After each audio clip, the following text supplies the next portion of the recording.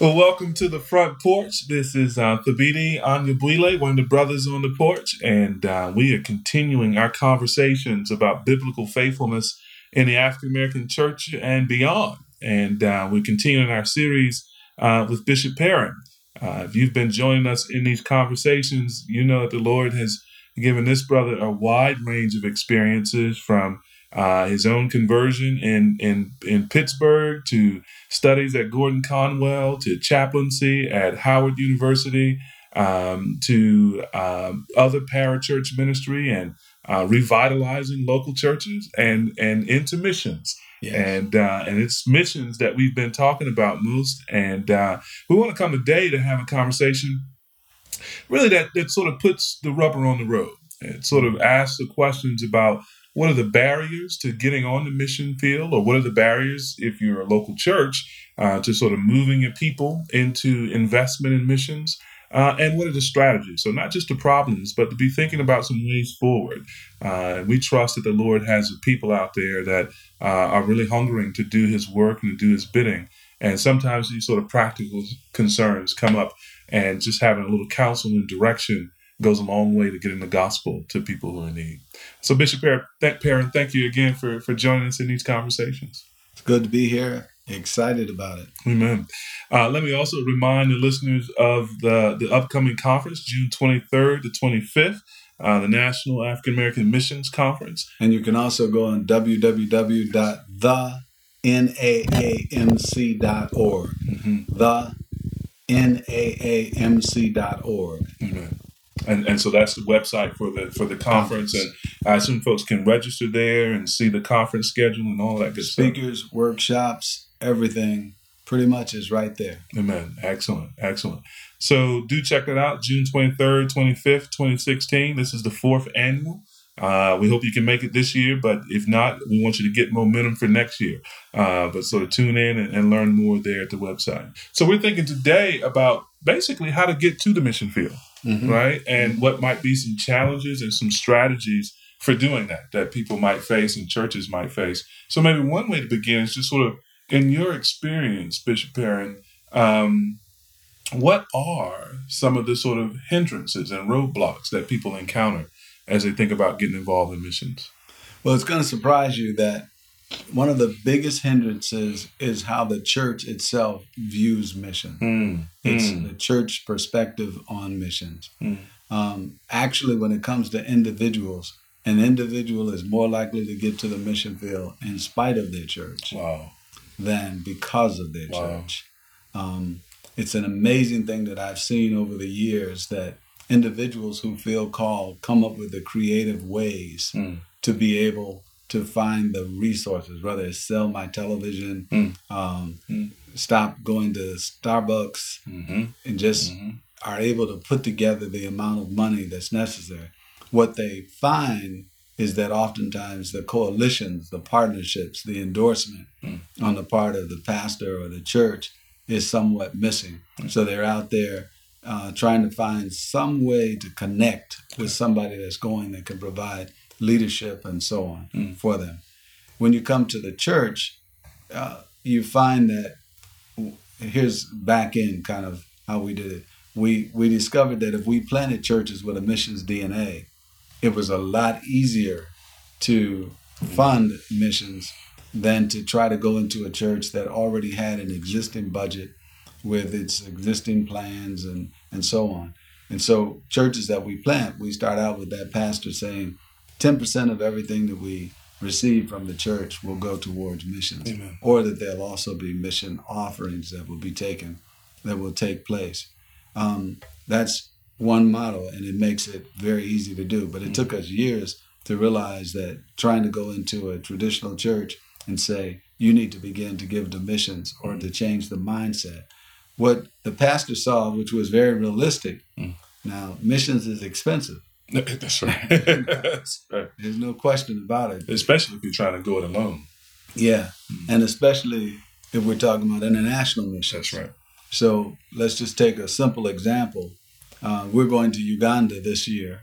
We're taking somewhere at a minimum 10 people, but as much as maybe 15 to 20 people. Okay. the cost of that just in the airline part of it would be as much as $20,000. So when you look at a pastor saying this is $20,000 that is going outside of the church, and that's just on the airline part. That doesn't include the hotels, doesn't include the food, doesn't include the gifts to the ministries there to support them, other resources that you may be taking. None of that. So when a pastor sees it, he's seeing like, whoa, whoa, whoa! You know, what are we doing? He can see, and that's where a number of other members instantly have this feeling of like, well, Pastor, there's a lot of needs in this community, and we got children, they need to go to college, they don't have college funds, they don't have scholarships, and it goes on and on. Yeah. The kind of fear that becomes a part. I think that one of the things that abates that fear is actually people going. There's something that transforms. I've never seen it fail. You send a group overseas to do a wholesome mission experience, and they come back like they're able to enter into that body and almost become the antidote or the syrup, or you kind of know how inoculation. Yeah, the inoculation that takes place in that body that cures the body of this feeling of selfishness, if you will. Yeah, it's good. And so slowly but surely they permeate. And if you can keep introducing new people and additional people until finally people really say, we need to do this. This is important. And these are the impacts of it. Now, there are a lot of other impacts, though. There's so much. When you get overseas, first, just business opportunities. There are many things that we need to be involved in that are taking place in the world that we're cut out of simply because we're out of the loop in connection. For instance, I went to the Bahamas. Okay. A very simple thing. Everybody go to the Bahamas. You know? But when I went to the Bahamas and they begun to explain that the young guys that were there were hunting for lobster, that lobster was then imported to the U.S. and ended up in Miami and so forth. But there was no link or connection for us as a people with that capital transaction that could have been. Yeah. And I've seen that over and over and over in countries, whether it's fabric, whether it's food, whether it's just other items and so forth that are even used clothes. Yeah. All of these kinds of things are a connection. So there are lots of angles that I would say. Lastly, let me say that there are lots of models for supporting missions. Okay. I was thinking of Glenn Arden. I talked about them earlier. When Pastor Jenkins first started with Glenn Arden's team, the church paid everything. So, I mean, that'd be a great place. That would be a great place. Hey. That's right. That's right. We were under a different model at the time, which our model was that each individual would raise their own individual support to go on the entire trip. So right there, you have the kind of two extremes of the model. Yeah. You pay it all as a member, church pays it all. Well, as they were doing missions over a period of time, they went to a model that then said the church would do half of it and the person would do the other half. Yeah. That was, again, another kind of model. We've used a model that said, hey, we really need you to go. Right now in Uganda, we are taking our former television cameras to Uganda and donating them to the church that's there, that's one of our partners. Well, we need the engineer to go. And so in that instance, we say the church will pay for you to go, but we're asking you if you can afford to pay for it. And even that engineer, if you can afford to pay it, we'd ask that you pay it. If you can't, the church will support you in going. So you come up with a lot of different models. That's good. But what really happens is that slowly but surely, as the people get involved, there is this transformation that takes place. And a lot of great things happen. If I will evangelize overseas, let's evangelize at home. That's right. That's right. Let's hit the streets. That's Why right. aren't we doing the things that we do overseas? Amen. So you get a people that's on fire, that have special training, special skills, special knowledge, prayer warriors, things that they wouldn't even think to do, they are now doing as a result of having gone on missions. Amen. Amen. Remind me of a pastor friend in the Atlanta area, Brian Wright at Johnson Ferry, large mega church there. Had the privilege of speaking at their missions conference a couple of years. And much of what you are saying, I was hearing in their experience too. He had said at that point, they must have had about 60% of their congregation that's gone on short-term trips. And part of what they were doing was, they said, we got a requirement before you go. You have to go through our evangelism sort of training course, however, 4 or 5 weeks or whatever it was. There you go. They paid half of everybody who went. They paid sort of what you were saying in terms of model. They paid half of the cost for everybody who went. And he said, but the real powerful thing is not just that our people are going. He says, what happens when they come back? That's it. It's precisely what you're saying. They become the ambassadors for our missions efforts. That's right. And they're evangelizing their neighbors now. Folks who never shared the gospel over the fence with their neighbor are now actually engaging our neighborhoods with the gospel. So the gospel becomes a much bigger focus in the spiritual life of the church. Man, that's just powerful. And they really push you as a pastor. That's right. To say, Pastor, what are we going to do? What's the plan? Amen. I've got people right now, a handful that have been involved now, who come, what's our plan for evangelism, for outreach in the community? And they're talking about the home base. And now I'm trying to catch up with them. It's a good pressure, man. It stirs up the zeal, man. It really does. So an interesting sort of way, what I hear you saying is, if a pastor wants to see revival in his own congregation, then send his people out. Yes. Send your people out on the work of missions and watch how life kind of bleeds back, into the congregation. Yeah. It's kind of a divine principle. Whoever finds his life loses. That's right. Whoever loses his life for me finds it. That's right. And it's like what God is saying is that I've asked you to do something. You're looking for the reward. You won't do it because you don't see the reward. But what happens is that as you're obedient, as you follow what I've asked you to do, step out, walk on the water, you'll find that the return is awesome. It doesn't even match the 20,000 that you put up to do it. That's right. No way. Amen. Praise God. I mean, you wind up with world Christians, and that's a very powerful creature, in the agency and grace of God. And that's what I mean. And I'm not doing a good job of it today. No, you do great. But I'm saying there is more fruit that is developed in sending your people on missions than you would ever realize, because they'll pray different. They'll hear the news different. World events and tragedies. I've been to Japan to visit and work with the tsunami people, and to see the children separated from total all family and have to be assigned to new family groups that are totally strange to them because their whole family was wiped out in the tsunami. But that changes now the way that I pray. It changes the way that I hear the news. My economic sense is different than it was when I started this. I didn't see the connections. What happens in Congress and how we're affected. Do we care about Africa?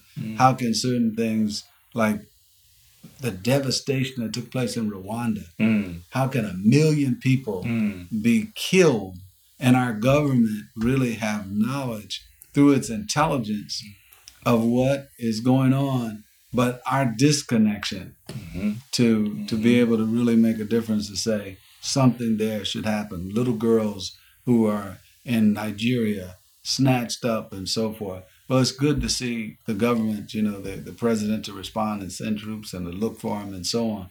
But it's like coming from those that have gone, you now have a different relationship and you want to say, we should be doing something. Amen. We could be doing something. Amen. So. Amen. Amen. And tell me if you think this is true. I mean, as I listen and resonate with so much of what you're saying, that the experience of going of a pastor going onto the mission field and short-term trips and things of that sort, getting his people going, so on and so forth. That will often have a more profound effect than your preaching. Absolutely. So you can preach this till you're blue in your face. Right. And you can move the dial a little bit. Right. But actually having people put their feet on foreign soil and to be there on purpose, with a mission, that will do more than years of sermons on missions. Absolutely. You're absolutely right about it. When we see that happen to people over and over, and I would just say, if pastors would humbly say, I just need you to go with me. That's good. That's good. I'd feel great if you could accompany me on this trip. That's good. Even if for that person, I'm paying for him to go. That's good. But as a result, and I just came back from James Graham, retired recently, this past week. Mm-hmm. But, I met the men in that church who were in that situation where he just said, could you just travel with me? That's good. And whose lives, if he had preached it to them, they never would have caught it. That's right. But as a result of going, life changed, transformed. Yeah. This is maybe one of the greatest illustrations of, things being caught rather than taught. Yes. In that way. Amen. Yes. Amen. Yeah. Well, any other kinds of strategies or thoughts, kind of even sort of concrete next steps that you would offer up to someone? So one step would be come to the conference, June 23rd, 25th in Virginia. And you can go to the website. That's thenaamc.org. .org. Yeah, and so you go to the website, register, get more information on the conference. That's a place where you come get a lot of education and equipment and hopefully be mobilized. Right. Other steps that you would give people? Well, I want you to know that people are looking for us as African Americans. It's true. And it's true. One of the favorite things that anybody who's gone, you're going to experience is that people are going to say, where are the African Americans? Mm-hmm. They will ask you that over and over and over again. The world now in various places identifies a missionary, a Christian worker, someone excited for God to be white. And that's what they expect. That's what they anticipate. We've gone places and they say, oh, missionaries are coming. And they say, they're so surprised, they're shocked. It's like, what? You're black? Where did you come from? It's true. And that means that there's this anticipation, even a feeling that, do you care? Have African Americans, do they care? And so we want to let people know all over the world that people are looking for us. The other thing we need to know is that we're preferred in certain places. That's right. And it's shocking to me that in Russia, first of all, they relate extremely well to gospel music and love. They learned the way to witness to people in Russia and Japan has been through gospel music. And as much as we love music, somebody says, what would I do? Well, hey, take your choir, take your group, take your praise team. That's right. And all you've got to do is teach songs and give a concert. But as you're teaching it, to say, this is who we're singing about. This is the theology that's behind these songs. That's right. This is what Amazing Grace is all about. And people are not quite aware of that. That's right. That people respond very well to African Americans on the mission field. That's right. So that's a word that I would like to leave everyone with, to know that you want it, you need it, you're desired. There's a hope that we will come. Amen. Amen. It's a good word. And the Lord, in the sort of history that He's allowed, and what He's brought us through as a people, has also given us a stewardship in that. That is right. Because in that history of suffering and overcoming, in that history of faith, really tested and tried.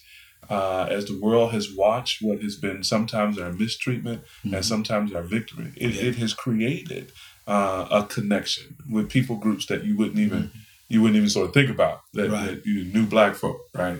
And it's created, as you said, this wonderful opportunity that if we seize it, it will mean, I think, a pretty profound advancement of the kingdom and the gospel in the name of our Lord. Amen. Amen. Amen. So may the Lord stir His church. Amen. And may we once again be fired up to go and do the work of the Lord among the people who don't know Him. So we're inviting you personally to come out to the National African American Missions Conference, June 23rd through the 25th at the McLean Bible Conference Center in Tyson's Corner. And you can go to www.naam like Mary, C like Charlie.org. Amen. NAAMC.org. Amen. Praise God. Do that and do pray for this conference, and do check out Bishop Perrin. Is there a website for your church as well? There is, but I don't know it. If you Google it, you'll find it. But do check it out. We'll put it in the notes for the show. And so do pray for this man and the people that the Lord has entrusted to him as they labor together for the gospel, as they labor together to encourage Christ churches and to motivate Christ churches in the commission that we've all received. Pray for the conference, and do come check us again on the front porch as we continue to talk about biblical faithfulness in African American churches and well beyond to the ends of the earth. Amen. The Lord bless you, and the Lord keep you.